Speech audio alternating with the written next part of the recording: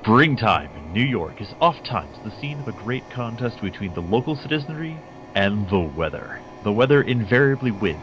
Today, the elements appear to be taking particular delight in turning basically normal Greenwich Village into something surreal.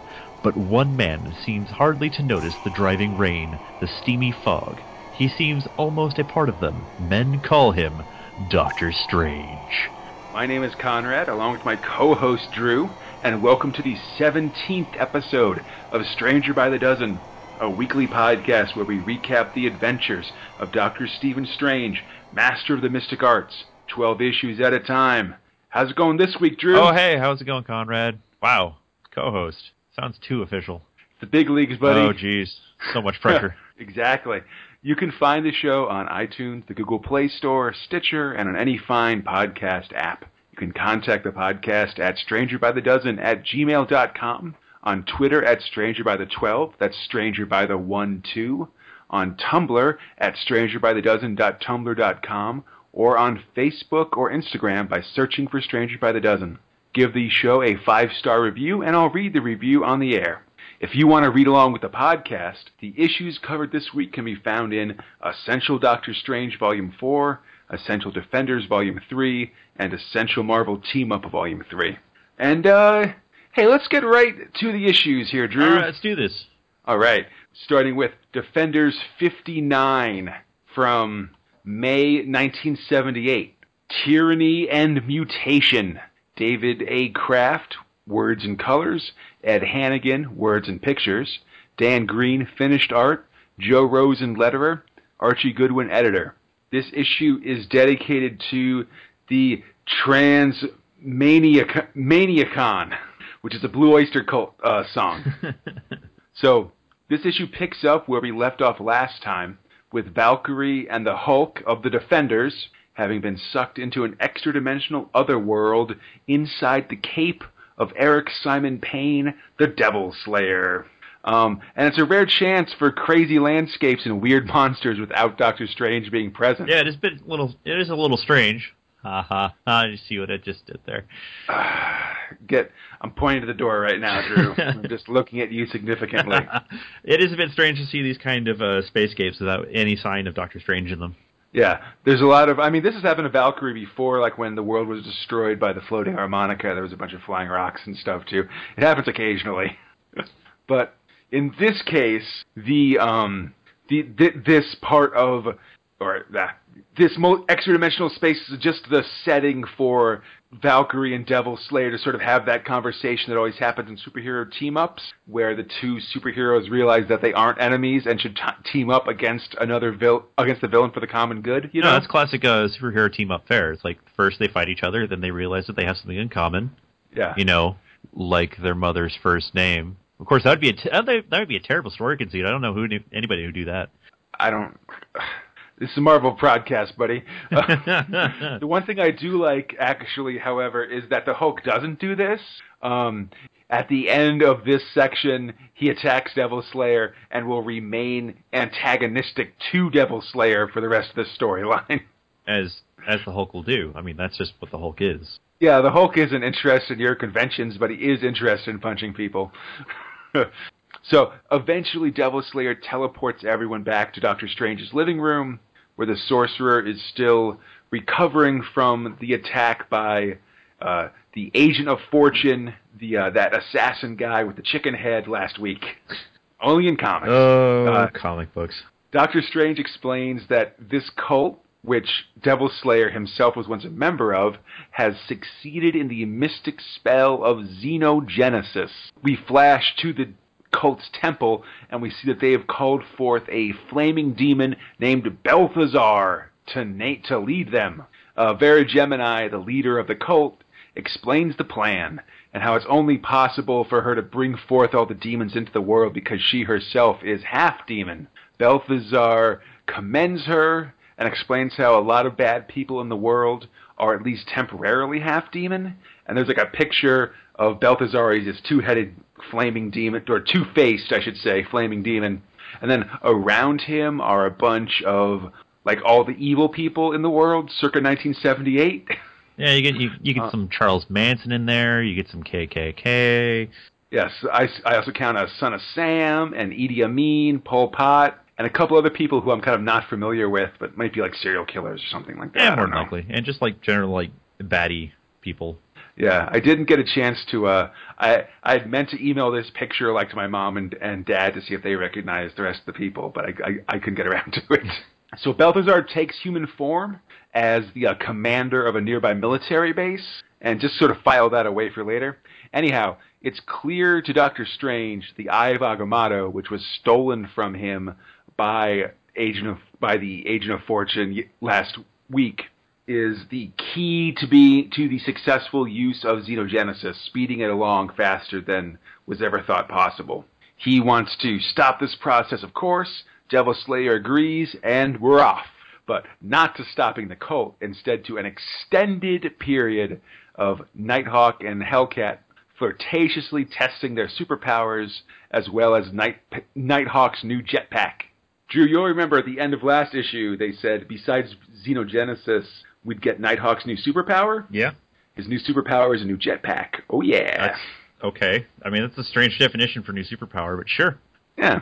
So there's a bunch of like crazy roller coaster superhero tests, and it's a long danger room sequence like you'd have in the X-Men, basically. One thing I should note is that Kyle Richmond, Nighthawk's alter ego, trusts a whole bunch of like servicemen and random sort of dudes around with him doing superhero stuff, often taking off his like superhero mask and stuff, which is just bad secret identity-ing, if you ask me. But besides this test scene, which the Hulk kind of jumps through, breaking up the training montage and sending the Defenders team into action, we also cut away to Russia, where the Red Guardian is apparently been turned into pure energy and is now being tested on, which is kind of neat. And then we jump back to Doctor Strange, who's in his astral form, infiltrating the base of the cultists, which is in this weird demon dimension. The cultists eventually catch him, and we get a chance to see the first of Vera Gemini's sweet demon form, which apparently at this point she can only take in the demon dimension. And also in this demon dimension is the Eye of Agamotto, now a giant, baleful, Sauron-style eye from Lord of the Rings. I mean, this thing is huge. Yeah, it's just boring. It's like drilling through like this impossibly dense realm of demons, basically. Doctor Strange gets tackled by a bunch of demons and forced to stare into the eye, and he's no match for it. And instead, his astral form begins to merge with the demon dimension. Oh no! Oh no! Back in real life, Devil Slayer senses that this is happening, and he decides to try to combat it by teleporting to the cultists' temple in Mexico, where he confronts the chicken-headed assassin. Meanwhile, Doctor Strange's body is now bereft of a soul, and we end the issue with that dollar bill guy telling the rest of the Defenders that Doctor Strange is dead. And, Yeah. It's a bummer. That's rough. All right, cool. End of series. So let's talk about Dr. Fate. No, man. Dr. Fate's lame. He's got a face in his chest. It's dumb. Yeah, he's has the weird onk thing. I don't know. Instead, let's go to Defenders 60 from June 1978. The Revenge of Vera Gemini. David Kraft words, Ed Hannigan pictures, Dan Green finished art, Rick Parker letterer, Francois Mouly colors, Jim Shooter kudos. I guess he's the editor as well. This one is once again dedicated to the Long Island oysters. And the Blue Oyster Cult references are hot and heavy this issue. Oh, man. One might even say that they're burning for you. Oh, no. I'm as bad as that. I'm as bad as anyone else. Conrad. Oh, man. Oh, so bad. So bad. Yeah, so it turns out, as usual, Doctor Strange's death has been assumed when he's actually just astral projecting. Like, every one of the Defenders yells at Dollar Bill for this, because it's like, this always happens. He's not dead. He's just out of his body. Come on, guy. He doesn't... We do this all the time. Yeah. But it's clear that from how long Strange has been out of his body, that his spirit is in trouble. Wong suggests that the team bring Strange's body closer to where his spirit is, and the Defenders agree. Pack your bags, kids, because the Defenders are going to Delaware. I mean, Mexico. I was going to say, Delaware, sure. That sounds like Meanwhile, a rip-roaring adventure. Hey, I want to see the Screen Door Factory.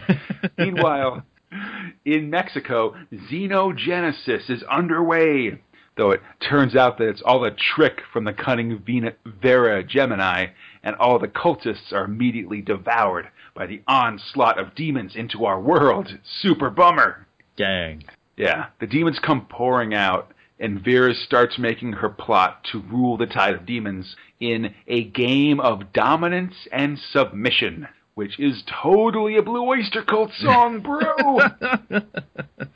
In the air above, the defenders are flying into Mexico when that Balthazar guy from last issue, in the form of a military commander, has their plane, a custom Nighthawk plane, match, shot out of the sky. Hulk sort of jumps through the air and punches the lights out of the planes as the rest of the defenders, plus Dollar Bill, who's filming all of this, hit the silk. Back at the temple, Devil Slayer fights Agent of Fortune, the chicken-headed assassin, only to realize that there's an army of devils behind him, and xenogenesis is well underway. Which, I mean, we knew that. Welcome to the party, pal. Yeah, this is totally happening. Come on.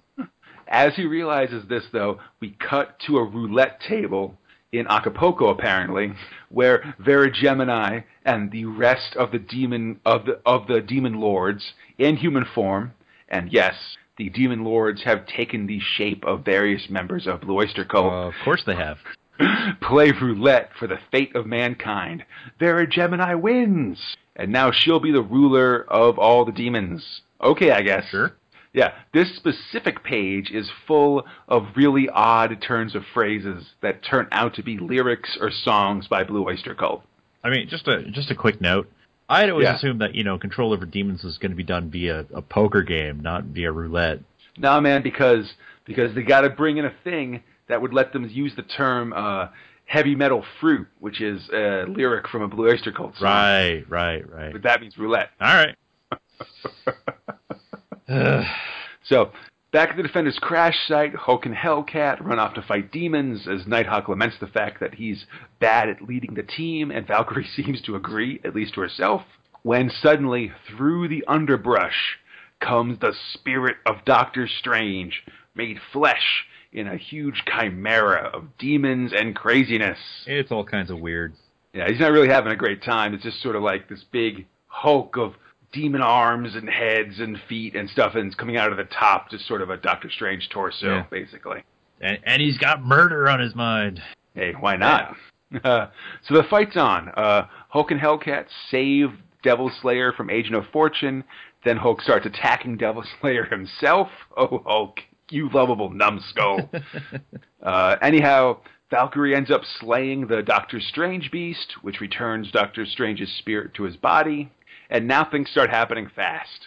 Devil Slayer is knocked out by Vera Gemini, and Hellcat either grabs his magic cloak or some other magic cloak, which can teleport people places, including alternate dimensions. Meanwhile, a now conscious Doctor Strange sends Nighthawk into the demon dimension physically to grab the Eye of Agamotto.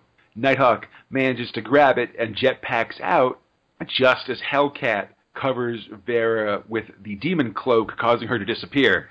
With Vera gone and the amulet recovered, the demons are apparently all instantly banished back to their home dimension in the span of like a single panel.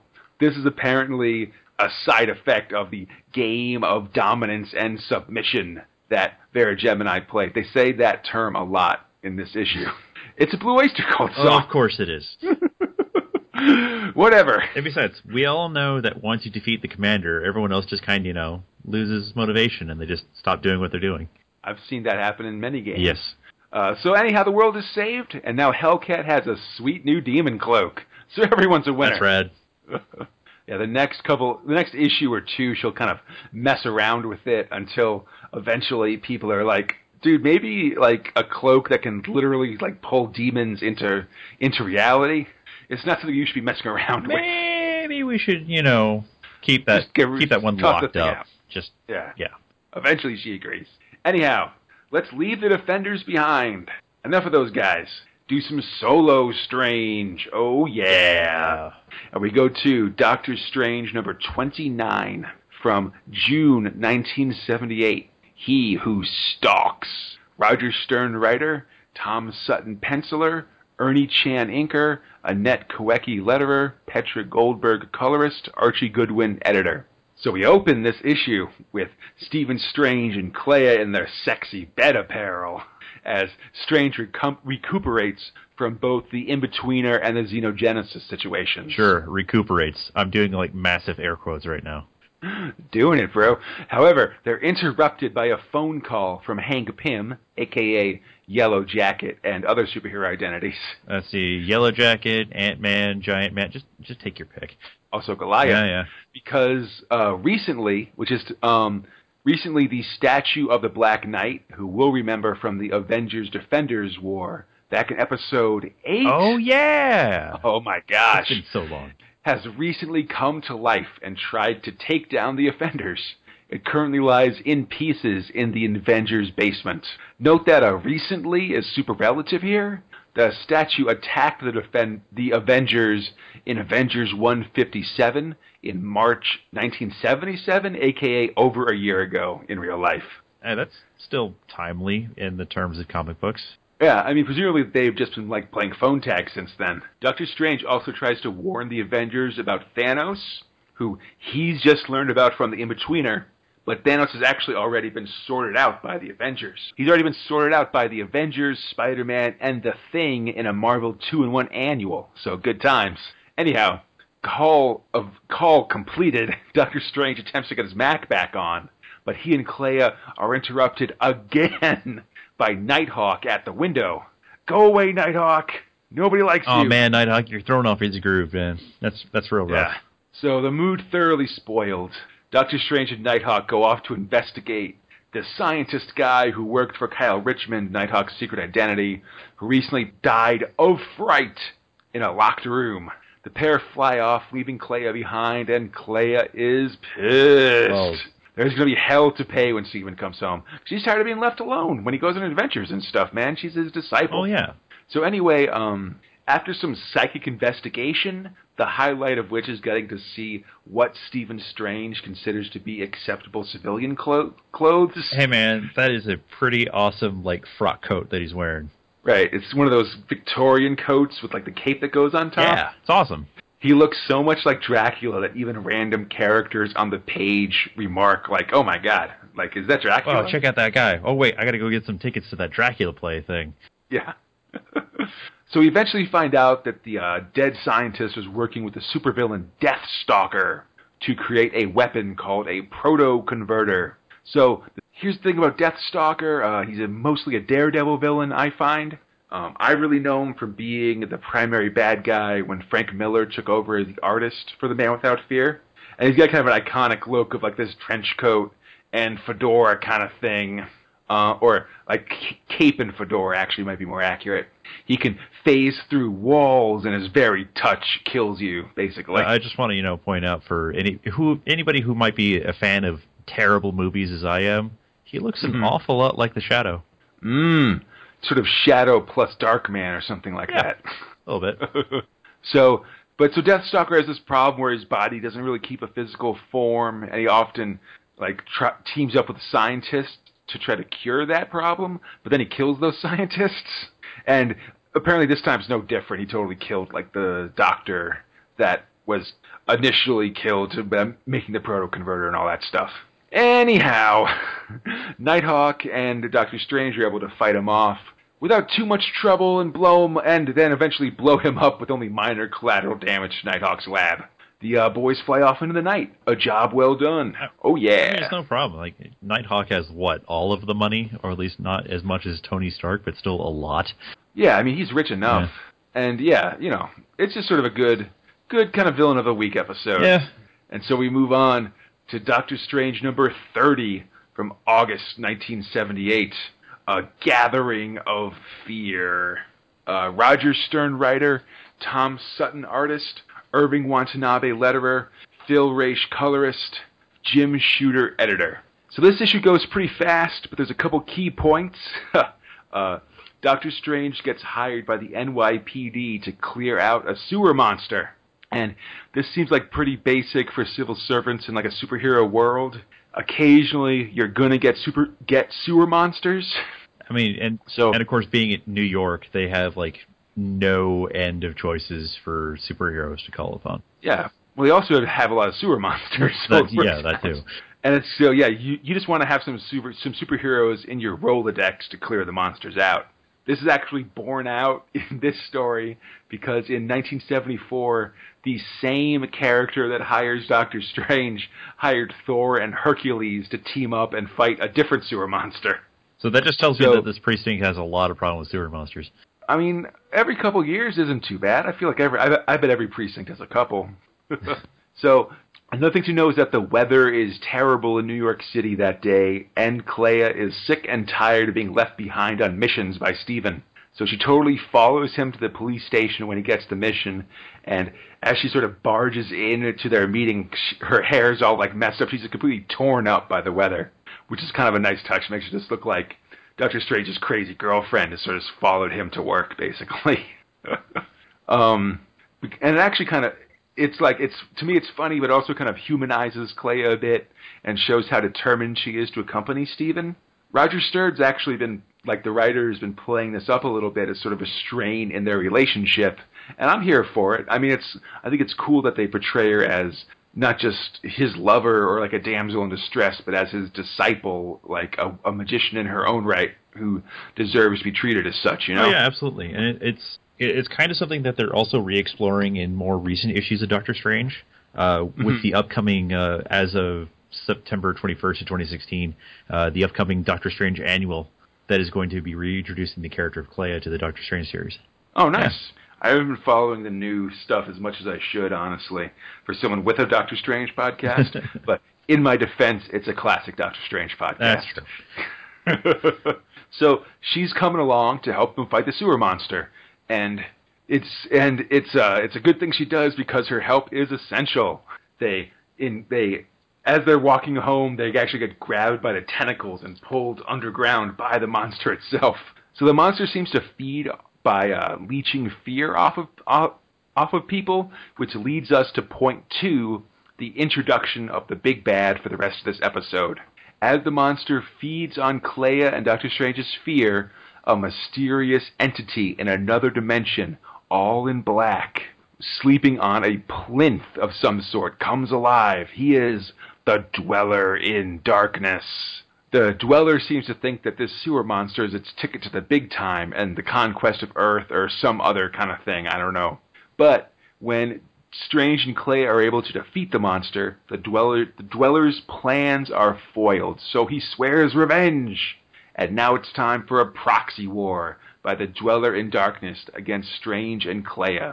Or it will be, soon. But first, the Submariner, which takes us to Doctor Strange 31 from October 1978. A Death for Immortality. Don McGregor guest scripter, Ricardo Villamonte and Thomas Sutton artist, Diane Albers letterer, Marie Severin colorist, Roger Stern guest editor, Jim Shooter editor-in-chief. So Don McGregor is a pretty cool dude in comics, the author for this issue. He's probably best known for his work in transforming the Black Panther to the awesome character we know him as today. And he's the author behind the first dramatic interracial kiss in mainstream comics. And Villamonte and Sutton's art I'm kind of warming up to. It's very busy, I think. Each panel has a ton of action and stuff going on. And while sometimes things can get lost, I'm starting to feel like it's actually kind of adding that kind of trippy, dreamlike quality that we like in that I like to see in Doctor Strange. That doesn't, but in a way that doesn't require there to be a Steve Ditko style spacescape thing instead of just regular settings. You know? Yeah, no, it looks pretty cool, especially this opening panel. It has a lot of very small little detail in there, including something that just stood out to me. If you look at the patterns along Doctor Strange's cloak of levitation, you will actually see some of the names of the people who worked on this issue. Oh, neat. Yeah. On the right-hand side, you can see McGregor. I see that. Yeah. Nice. That's interesting. But so this is the third of 3 Doctor Strange is on the case for a one-shot adventure stories of this episode. This time, he's the one with the mission that needs doing, as his astral form is racing to Namor, the Submariner in fabled Atlantis. It turns out that some minor mystic named Alaric has acquired a mythical Atlantean sword, the Sword of Camus. Camus, incidentally, was the last king of Atlantis before it went under the sea.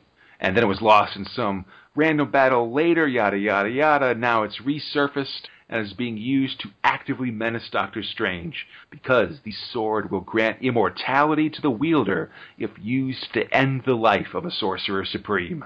That sounds very specific. Yeah, but, well, I mean, it's got to be, you can't just kill anybody and get immortality, right? It's got to be slightly difficult. Sure? Yeah, no, it does. Trust me. Right. Yeah, so Doctor Strange needs Namor's help to fight the villain, because for Strange to take down Alaric using his magic, it would basically destroy all of New York City and the sword's Atlantis base, so Namor has some skin in the game, basically. Right. Namor's reluctant to leave Atlantis because of some troubles he'd had recently, sort of in Namor continuity. But as the conversation ends, Doctor Strange has to return to his body in a rush, and we see Namor heading out. We then jump to New York City, where Alaric breaks through into the Sanctum Sanctorum, and only Clea stands between the swordsman and the sorcerer. She fights valiantly, but is tossed aside by Alaric.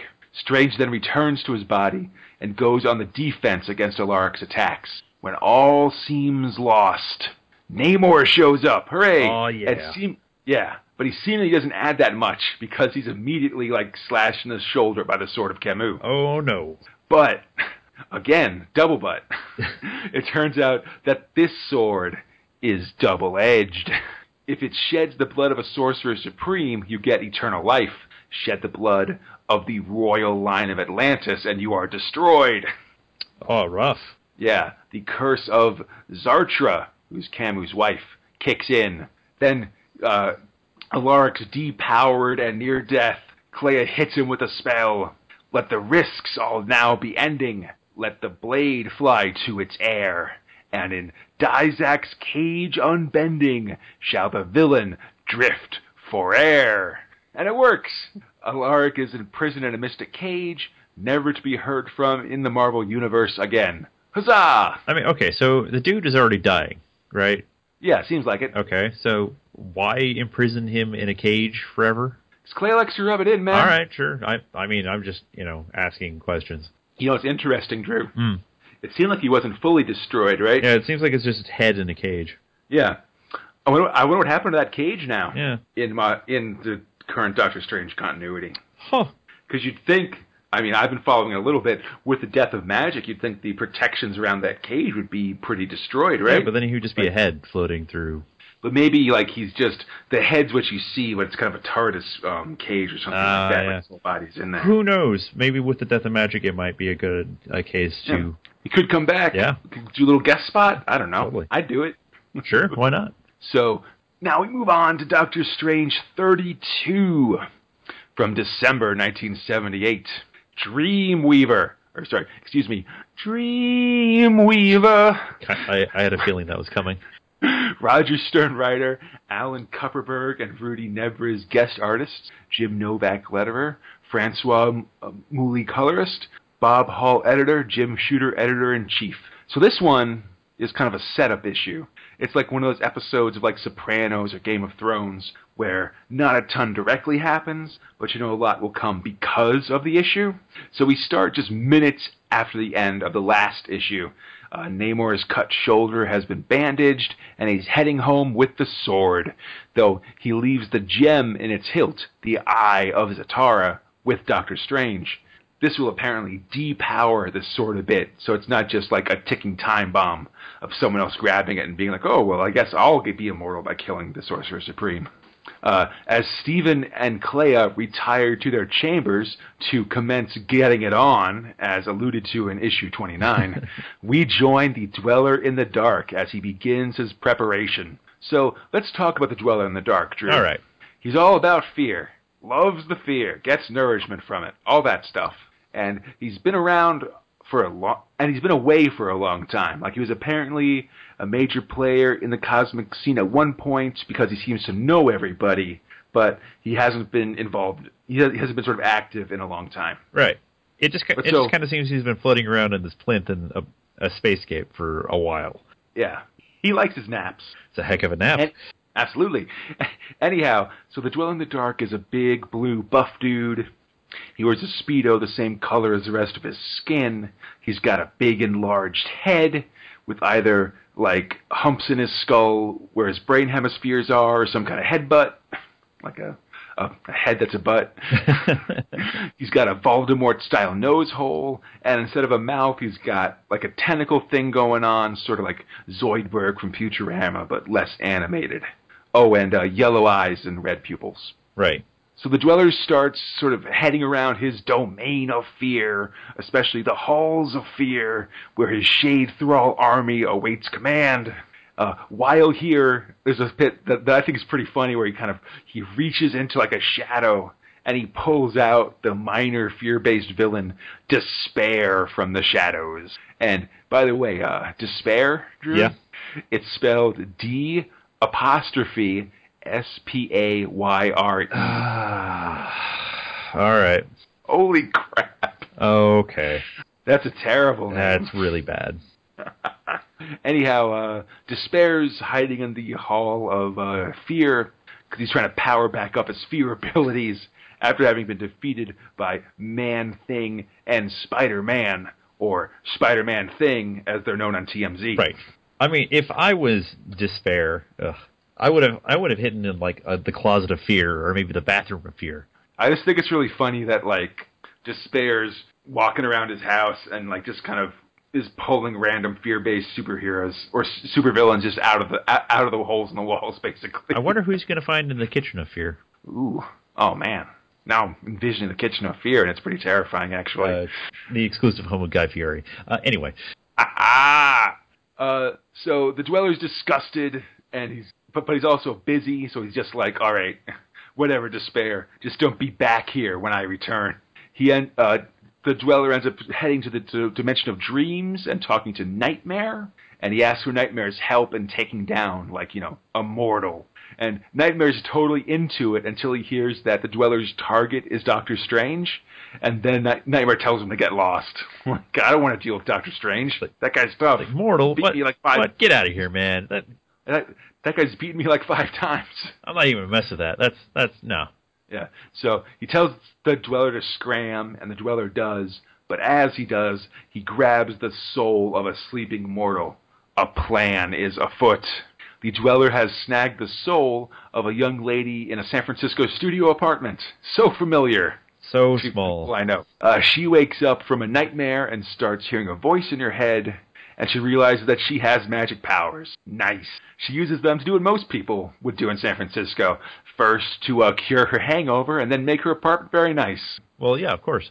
So, the voice in her head, a.k.a. the Dweller in the Dark, explains that she has the power of dreams, but to be able to do what she wants, she'll need the Book of Vishanti, which of course resides in the Sanctum Sanctorum of Doctor Strange. Hey, speaking of which... Yeah. Doctor Strange is enjoying the afterglow of, doing some magic chores around the house. Yeah, sure. Yeah, as you do. So, he sort of realizes that, hey, everyone's breaking into the Sanctum Sanctorum these days. Ghost Rider did it, that Chickenhead guy did it, that Alaric guy did it last issue. It's trying to tighten up these defenses. Maybe it's time to, get some proper defenses in. I don't know, called ADT or something. Who knows? Nah, you got to do it the old-fashioned way. Oh, Home Alone then. Got it. Yeah. So he grabs Clea and 2 floor-length mirrors and some incense and stuff, and starts doing magic to strengthen the barriers around the Sanctum Sanctorum. And then he's going to hang up some paint cans and put some grease on some stairs. I mean, whatever works, buddy. Yeah. So the way they cast the spell is Clea stands behind Doctor Strange, and he raises his arms up, and she has he raises his arms up, and her arms are down, and so it looks like a forearm Doctor Strange, and that sort of captures an image of that in the 2 mirrors that are on either side of them.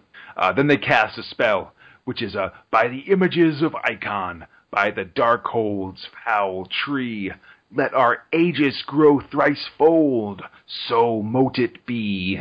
And hey, it seems to have worked. The 4-armed visage of Doctor Strange remains imprinted in the mirrors, and it's all pretty neat. All seems well until Steven tries to write something with, like, a quill, as you do, when the quill suddenly turns into, like, a full-size death bird. What? Yeah, Doctor Strange zaps it, but does this mean that, like, the protection spell didn't work? Or does it mean that the attacker is inside the house? The call is coming from inside the house. Yeah. Clea's really freaked out by this, and Doctor Strange consoles her as the four-armed Doctor Stranges step out of the mirrors and prepares to attack. After the break, all my dreams against me. Oh, wait, I forgot to mention, Drew. Dang. The lady from San Francisco that the Dweller in the Dark gave superpowers to, at one point she went full superhero with, like, a costume and stuff. Yeah, she has, like, a costume, and then she called herself... She took the name Dreamweaver, buddy. Hence the name of the issue. Oh, man. All right, so what do you think of... So we're at the halfway point, Drew. What are you feeling about things so far? I feel like, for me, like, the Defenders storyline sort of petered out, but I'm interested in the rest of this Dweller in the Dark storyline. It seems promising. Yeah, Xenogenesis really seemed to kind of just fizzle a bit. Yeah. But, I don't know. I like to see where this is going. Yeah, it's the downside of a story that's mostly based on a foundation of Blue Oyster Cult references, you know? Yeah, it's true. So, after the break, we'll continue the machinations of the Dweller in the Dark and its old home week here in the Stranger by the Dozen podcast. We'll see a whole bunch of stuff from previous episodes. It'll be a good time. See you then.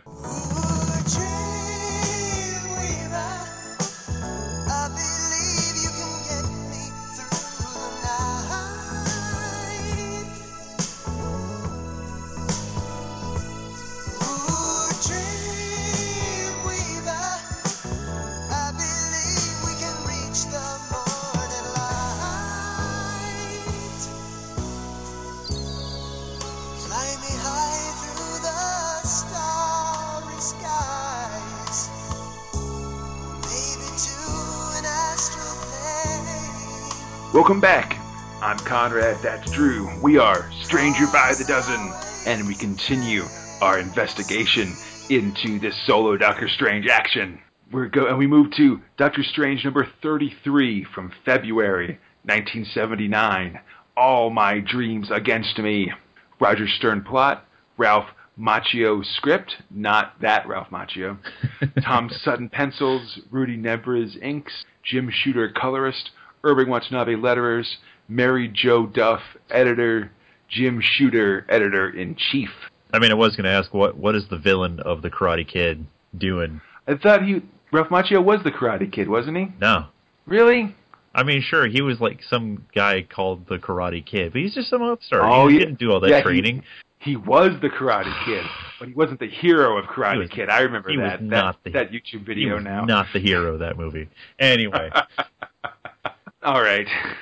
So, where we last left Clea and Steven, they were under attack from four-armed reflections of Stephen Strange that had come out of a pair of full-length mirrors, and that's where we come back to.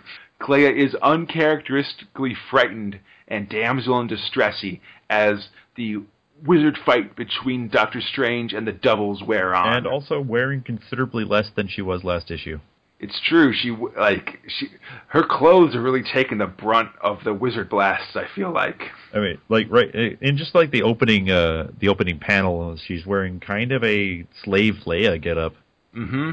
It's very slave Leia, pre-slave Leia. That's why it's mostly pink cloth instead of metal junk, I guess. Yeah. So eventually, Strange calls upon an old school magic item, the purple gem that leads you beyond the purple veil to capture the four-armed phantoms. Now I know, Drew, as a loyal listener of the podcast, you're saying, but wasn't the purple gem destroyed by Loki when he and Doctor Strange dueled in Strange Tales number 123 in August 1964 in episode 2 of the podcast? Yeah! And that's a good question. I'm theorizing that maybe Loki just rejected being banished beyond the purple veil instead of actually destroying the gem, which seems reasonable. Anyhow, the gem's here, so whatever, and the Doubles are eventually destroyed.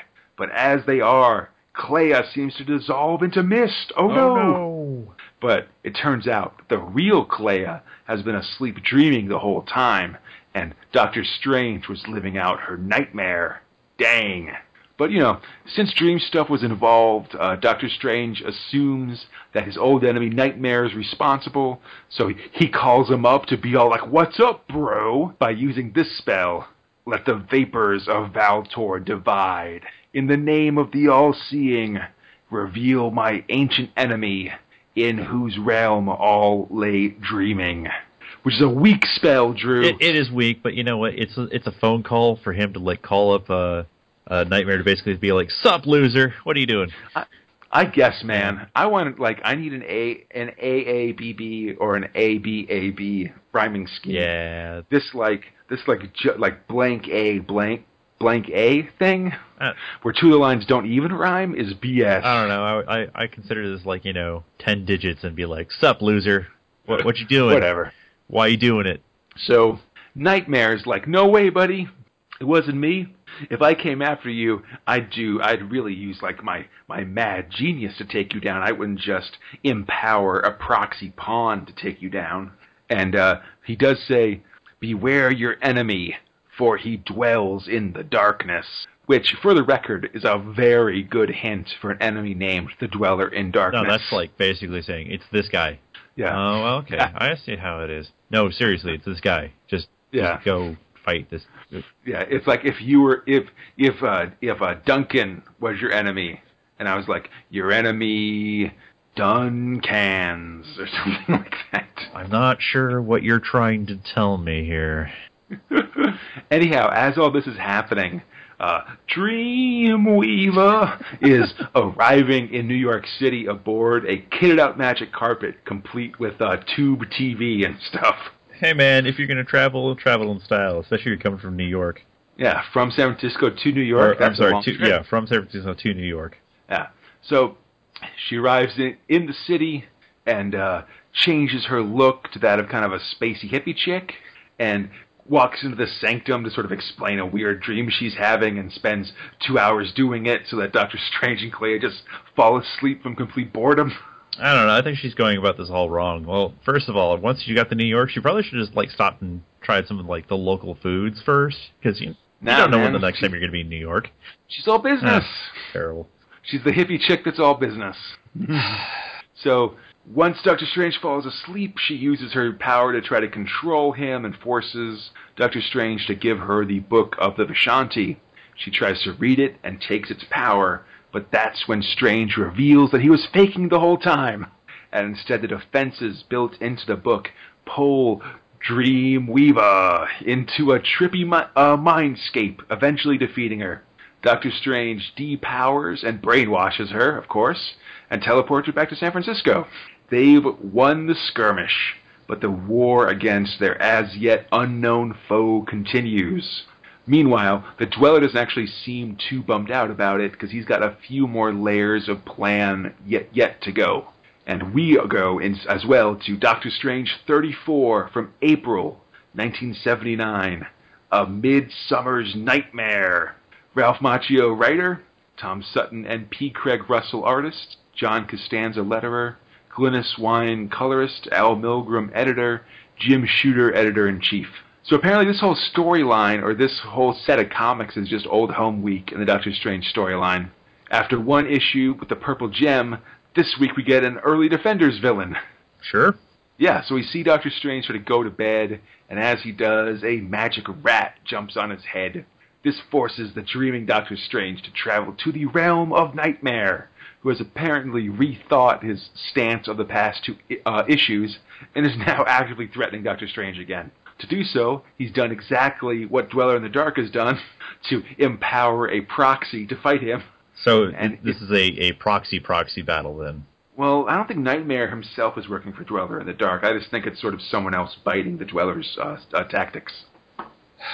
But the proxy Nightmare is called is Cyrus Black. Oh, man, this guy. Yeah. You may remember Cyrus Black from Defenders number 6 in the 8th episode of the podcast.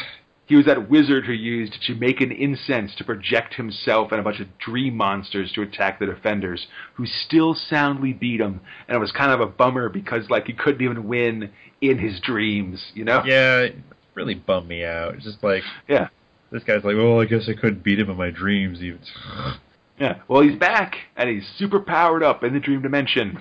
Black and Strange have a wizard fight, during which Cyrus Black supplies some backstory for their feud, which, like, seems to involve the Sorcerer Xandu and the Wand of Watum. Like, they fought for it at an earlier date. But look, Drew, I've read every Doctor Strange comic up to this point, every single one. And at best, the event he describes either took place before the comic started in 1963 or in between issues of the comic and was not projected. At worst, Cyrus is just making it up. I'm going to say it's probably either, like, this happened in between issues somewhere, or he's just making it up. Yeah, that seems likely. Yeah. Anyhow, after quitting magic, Cyrus was recruited and radicalized by Nightmare, and now he's dropping the hammer on Strange for revenge. And it's going pretty good, actually, until Doctor Strange casts a spell on Cyrus Black to show him that his whole life has been a sham and he's a total loser. It's a psychological attack. I mean, and it's super effective. I mean, Cyrus Black kind of had it coming. Yeah. You know, hey, these are the wages of sin, you know, you sow loser powers and you reap the whirlwind of loserdom, you know? I don't know. That didn't go as well as I planned, I'm sorry. Right. So, in the end, as Nightmare orders Black to destroy Doctor Strange, instead Black uses his power to destroy himself. And it's another bummer, honestly. Nightmare then laments that his last few team-ups have been rough, like with Shumagorath and then now, and he's got to go back to the drawing board to find new ways to defeat Doctor Strange. Until then, Doctor Strange is free to go. Get out of here. And that's sort of it. Like, this is a weird story because it doesn't seem to be part of the Dweller in the Dark storyline at all. Like, the Dweller doesn't show up at all. But it's actually pretty similar to the Dreamweaver story we saw last issue. So I don't know. It just kind of felt like a opportunity for them to reintroduce Cyrus Black in all of his loserdom. Everybody's just going crazy with the old stuff is the thing, I guess. I mean, greatest hits time, I guess? I don't know. Honestly, I think it's just that, like, Roger Stern either liked Doctor Strange when he was a kid and is bringing some of the stuff that he liked back, or just, like, suddenly someone found a bunch of archive stuff and was like, hey, like, here's some, they ran out of new ideas for Doctor Strange and were just like, hey, here's some old stuff we can put back in here. Let's check out this stuff again. Oh, wow, remember when we did that? We should do that again. Yeah. So, Doctor Strange 35 from June 1979, of Knights and Pawns. Roger Stern plot, Ralph Macchio script, Tom Sutton pencils, Pablo Marcos inks, Clem Robbins lettering, George Russo's coloring, Al Milgrom editor, Jim Shooter editor-in-chief. Hey, so this issue starts at the Avengers Mansion, where Doctor Strange is finally getting around to answer the call he got about the Black Knight statue we saw earlier in the episode in Doctor Strange number 29. Only 3 months later. Literally a year later. Oh. Because this issue is from June 1979, and that issue was June 1978. Man, Steven, I don't want to, criticize you for, taking your time to think, but man. It's taken a year in real time for him to get around to it. Jeez. The statue actually attacked the Avengers back in 1977, so basically for 2 years, the broken remains of the Black Knight statue has been lying on the floor of the basement in Avengers Mansion.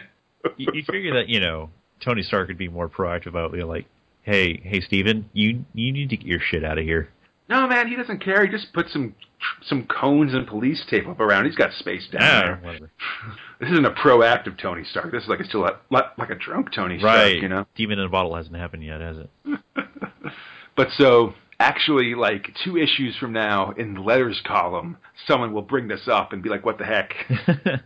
And they'll say that, the Marvel timeline is weirdly stretched out. So actually, it's been only, maybe a few weeks to a month or two since all this stuff has happened. Sure, weirdly stretched out. I'm just saying. All right, whatever.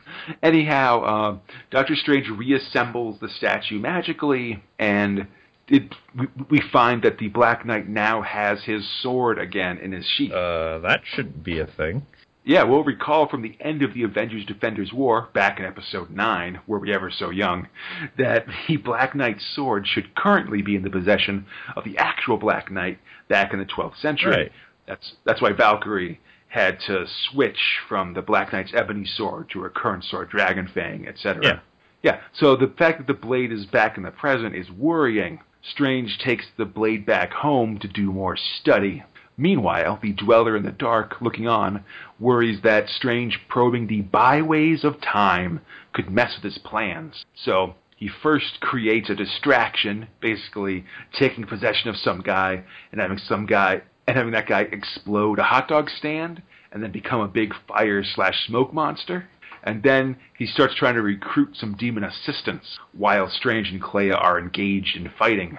And the Dweller searches pretty far and wide, including some mystic dudes we've seen before, like Taboro and the unspeakable Umar.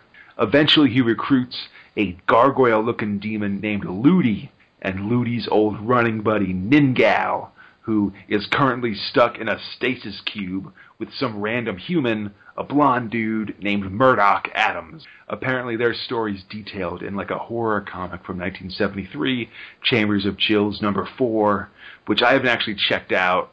But the basic thing is the Dweller probes their minds and finds that Murdoch might have the key to reducing Doctor Strange to impotence.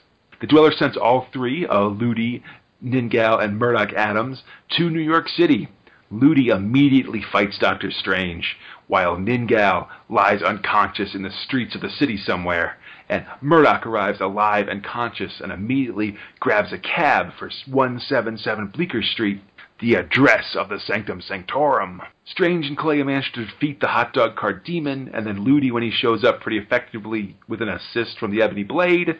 Meanwhile, Murdoch Adams arrives at the Sanctum and demands to see the master of the house, Stephen Sanders. Dun, dun, dun. Wait a minute, who's that guy? I don't understand. Yeah, man, because the reality folds. It's like how you don't remember your brother from that one time that all of our reality was refolded. Dude, how many times did I tell you to stop messing with my timeline? I mean, I don't do it on purpose, Drew. It just happens, and it's hilarious. Yeah. Anyhow, we move to Doctor Strange 36 from August 1979, The Man Who Knew Stephen Sanders. Roger Stern's scenario, Ralph Macchio script, Gene Colan and Dan Green artists, Joe Rosen letterer, George Russo's colorist, Al Milgrom and Mary Jo Duffy editors, Jim Shooter editor-in-chief. This issue opens with Doctor Strange, Clea, and that Murdoch Adams guy in like a small plane flying across the Atlantic Ocean. A storm suddenly breaks out, and Doctor Strange goes into astral form to investigate. And it turns out that it's that Ningal demon jerk making a big storm. As they have a big wizard fight in the clouds, Murdoch reflects on what happened in between this issue and the last one. So let's do that too, actually. Hey, Drew, yeah. Do you remember back in like 1968? Yes. Before Doctor Strange was canceled for the first time, right. They tried to rebrand him as a superhero. Oh, yeah, they gave him that super awesome blue costume. Yeah, that. But they also gave him a secret identity. This is actually the first time that Earth was destroyed and completely remade exactly from the ground up by Eternity. Yeah, we're up to like 6 or 7 or 10 at this point. I think 5 is the official count. But Eternity remade the Earth completely, except that he made Stephen Strange have the name of Stephen Sanders. And was just like, so he'd have like a secret identity, so it'd be Doctor Strange in the mask, and then Stephen Sanders not in the mask, you know what I mean? Yeah, so you can have a secret identity to go with that really awesome blue costume that he had. Yeah. So, but apparently back in like 1975, when Doctor Strange came back to being like the master of the mystic arts and stuff, the Ancient One undid all that Stephen Sanders stuff, returning him to being Stephen Strange. They had sort of implied this previously, but no one really sort of specifically called it out, from what I've read at least. So the problem is that while that happened, that Murdoch Adams guy was stuck in stasis because of his fight with Ningal, so he didn't get hit by the Ancient One's mind whammy, and he still remembers the Stephen Sanders name. Got it? Got it. Good. All right. After sorting this out, Murdoch asks for help getting to England to investigate Ningal's demon cult and ends up hitching a ride with Stephen and Clea, who are already on their way there for stuff related to the Black Knight's body. And the Black Knight statue is packed in a wooden box in the back of the plane. So that's just all this setting up. Eventually, Doctor Strange fights off Ningal, and the plane lands. And we learn that the Dweller in the Darkness doesn't want to kill Doctor Strange outright, but instead plans to drive him to the depths of fear itself. So landing in England, the trio is met by Murdoch's fiancée, Marcia Trent, who apparently is both still, down for him, despite the fact that he's been missing for 6 years, apparently, and is a long-time victim of the cult of Ningal, to the point that she no longer casts a shadow? That's very weird. Anyhow, the two couples part ways, but not before Doctor Strange palms some sort of coin or medallion into Murdoch's hand. Anyway, Strange and Clea head to a castle, and they meet up with Victoria Bentley. Hooray! Hey. The English lady with latent magical power, who's shown up here or there, most notably during that big storyline at the end of the Strange Tales comics, when she was kidnapped by scientist Supreme Yandroth. She tries to put the moves on Strange pretty consistently, but he's all business, heading down to the basement of the Black Knight's ancestral castle. Yeah, and it also looks like Clea is having none of it. Oh man, Clea is 100% like magical bitch face, as throwing so much shade from the second Victoria shows up. So Doctor Strange starts to do a ritual with the sword in the basement of the castle. And as he does so, the wooden box with the Black Knight statue arrives. Victoria receives the shipment and opens the crate up, but, oh no! Instead of the Black Knight, the crate now contains a living statue of the demon Ningal. Victoria faints, and Strange and Clea confront the stone monster as it cradles Victoria in its arms. And we go to the finale of this storyline, Doctor Strange 37 from October 1979, and Fear, the final victor. Roger Stern scenario, Ralph Macchio script, Gene Colan and Dan Green art, Jim Novak letterer, George Russo's colorist, Al Milgrom and Mary Jo Duffy editors, Jim Shooter editor-in-chief. It's the end of the storyline! Yeah! Yeah, so it's time for the big fight between Doctor Strange and this Ningal demon guy. So, Ningal's made of stone, right? And he's giant, Yep. and that's a problem. Yeah. Basically, Doctor Strange blasts him to pieces, but he reassembles himself stronger than ever. This happens 4 or 5 times as Ningal constantly trash talks Doctor Strange. Also, Victoria Bentley keeps throwing herself at Stephen in fear, oh, help me! And Clea's getting increasingly jealous and angry at her. Hands off her, man! She totally magically gags Victoria by the end of the issue. It's pretty awesome. Meanwhile, we also check in on that Murdoch Adams guy. He's chilling with his shadowless fiancée when the fiancée turns evil and tries to kill him. Unfortunately for her, though, she catches a glimpse of the medallion that Strange slipped Murdoch last issue, and she instantly dies. It's a bummer. But nice subplot, Murdoch. You enjoy yourself as you leave Marvel continuity forever. Well, at least they wrapped up his story and also killed off his girlfriend. I mean, hey, it's definitely possible. I have not read Chamber of Chills, so I can't answer you completely. In the dimension of fear, that despair guy shows up with his ridiculous name spelling, and he asks the Dweller in the Dark, what the deal is with his plan. What's your plan, buddy? What's going on here? What's your end game here? Yeah, especially as Doctor Strange manages to beat Ningal, resealing him in mystic amber in some outer dimension. And the Dweller in the Dark's look, man, my plan was to overwhelm Doctor Strange with hella mystical challenges coming out of nowhere and doing all this crazy stuff, and that constant onslaught of bad guys and challenges from an unknown source would make him more fearful and paranoid. And he is, so I've won! Victory, Dweller in the Dark! Sure. I mean... And then he just declares himself the winner and goes to lie back on his plinth again. He's won his duel. I don't know. It seems really anticlimactic. Really, really anticlimactic. Like, it was just to sort of mess with Doctor Strange's anxiety levels, I guess. Sure. It's like, yeah, I made him afraid. I won. I'm going to go back to sleep now. Yeah, okay. All right, sure. Whatever, buddy. Whatever. I feel like so many of these storylines end with us just saying whatever, and like sighing. Like, I don't know. All right, sure. I think the problem here, to an extent, might be that they kind of switched authors from Roger Stern to Ralph Macchio. Yeah.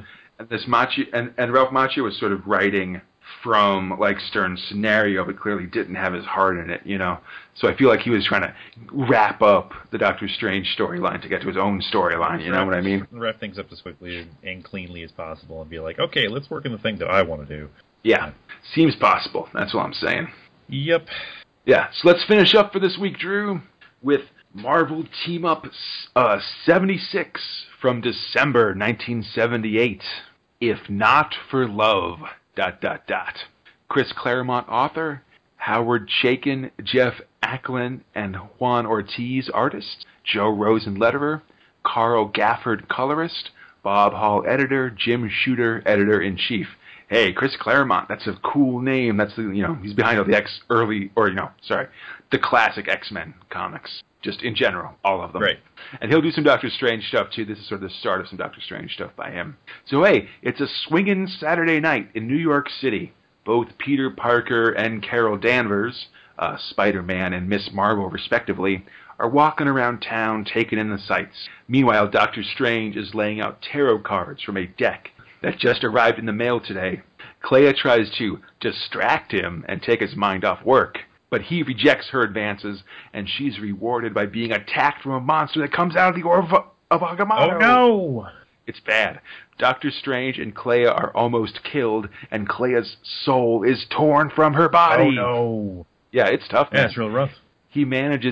Doctor Strange manages to summon Wong mentally just as he passes out. Wong's out grocery shopping. And as Wong comes running, he manages to bump into both Peter Parker and Carol Danvers, who recognize Wong and decide to both switch into their superhero costumes and follow to see what's going on.